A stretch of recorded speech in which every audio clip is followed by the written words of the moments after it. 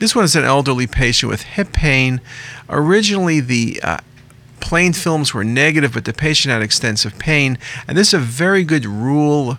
If the patient has clinical symptoms suggesting a fracture and plain films are negative, get a CT.